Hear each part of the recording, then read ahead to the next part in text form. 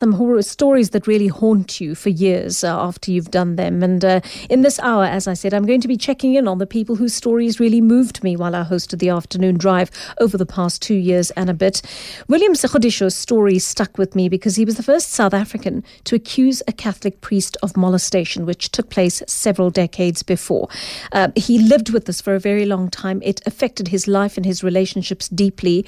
He longed for justice, but most of all, I think William longed for the truth to be out there and for there to be an acknowledgement of his pain and the suffering that he had undergone as he was a boy.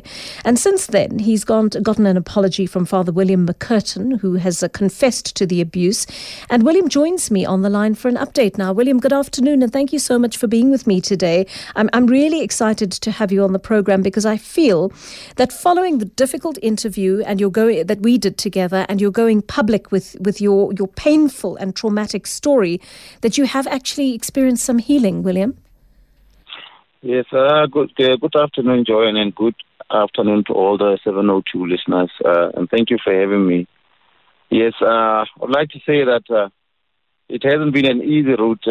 For me, it was a matter of principle, because after so many years of not being believed and knocking on closed doors, nobody wanted to give me an ear. I finally gathered the strength to take the might of, actually literally the might of the Vatican order, because this was something that was done all the way from the policy of not listening to the victims. I think it was something that was rubber stamped from the highest office. That is my belief. After for fighting for almost 2 decades. Yes. It was a long struggle for me. It was tough. It was taxing on so many fronts. But at the end of it all, I feel that justice was done, and I stand as proof to all the other victims out there that as long as you know that what you speak is the truth, justice will always triumph over evil. William, I'm thinking, sorry to come in there, I'm just thinking about the afternoon that we came into studio to record the interview together and how difficult it was to have that conversation, how we paused before we even began, because there were parts of the story that were just so horrifying to relive. But you are such a strong man, William. I just want to compliment you and congratulate you on the strength that it took, that you summoned up to be able to do this, to take on an organization like the Catholic Church and to turn your life around. Absolutely. And I would like to say I could not have done this without the help of so many people from so many different backgrounds, including Wamaka, including my attorneys, including yourselves and other media people, because you although initially at first it was quite scary, but you made it you paved the way for me, and then I was able to open up and speak openly about it. So, and because I was telling the truth, I did not need to like maybe be coached how to speak it. I spoke from the heart and from the mind what I knew. Yes. And I felt that something had to be done, and I'm happy to can say, Joanne, that in the last 3 weeks, I got an email from a Father Russell Pullitt, who apparently has now been appointed by the Center for Child Protection based in Rome to now be responsible for trying to stop the scourge of child abuse within the church, albeit within the Society of Jesus, because the Father Bill was a member of the Society of Jesus. My concern is that there are various orders within the Catholic Church. So yes. I don't know if each and every order is going to have a certain priest allocated to look into this matter, or whether Father Pullitt is now in charge of the Catholic Church in the Southern African region to have to take such an unsavory and really an unsavory task. I don't know. But I wish him well, and I'm glad that I don't think this would have happened had I not stood up and spoken out about it. So at least there's a light at the end of the tunnel. The church is really starting to take these things seriously.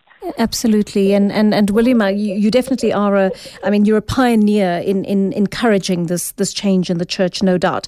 I just want to ask you, though, on a much happier note, I believe that you've become a father again in the last 5 months. You've gone into business. Your life has really taken a turn for the positive. Just share some of your good news with us, William. My wife has been a great pillar of strength and support for me over the years, and we are now blessed with a baby girl. She's now running on 5. Cool. I've started to do things that I've always dreamt about. I'm more confident now because I feel I've been vindicated, and so I'm more confident now, and I'm starting to live my life after what we can say is 20 years of ruined opportunities, and so yeah, I'm happy. I can say I am happy. Of course, I've won the battle, Joanne, but the war is something that I've come to accept I'll never win, and it is more on a emotional and psychological and mental level. It will always be with me. Yes, and I don't wish this to happen to any other person, be it my foe or my friend. It's pretty bad. It's pretty damaging. And it stays with you. It's etched in your. It's in your blood. It's in your. You can't ever get away from it. But I've won the battle, and I will live with the war. I've stopped fighting now. I just come to accept that this is the life I had. This is how it turned out. But now, I find inspiration in looking ahead to building a future for my children. Wonderful. And, yes, and my family. William, I'm so happy for you that this episode of your life, as you say, is not behind you, but you've managed to overcome the pain from it in many ways. And I hope that when it resurfaces, I wish you all the strength to be able to deal with it in the future. Thank you for being open with us. Thank you for allowing yourself to be vulnerable in front of us. We were strangers to you when we met you, and you shared with us such a formative event in your life, such a traumatic event, but you were able to overcome that in so many ways. I honor you for that. And I just want to say to you that we have such deep respect for you as the Afternoon Drive team for the difference that you have made. And thank you so much for being part of our journey here on Afternoon Drive. I think it's brilliant news as well that Russell Pollard, who is the director of the Jesuit Institute, has been tasked with this. It's rare to find a man who is so committed in the church to equality in terms of women's rights, in terms of gay rights, in terms of everything the church should be doing to get this right. And children's rights should, of course, be at the forefront of that.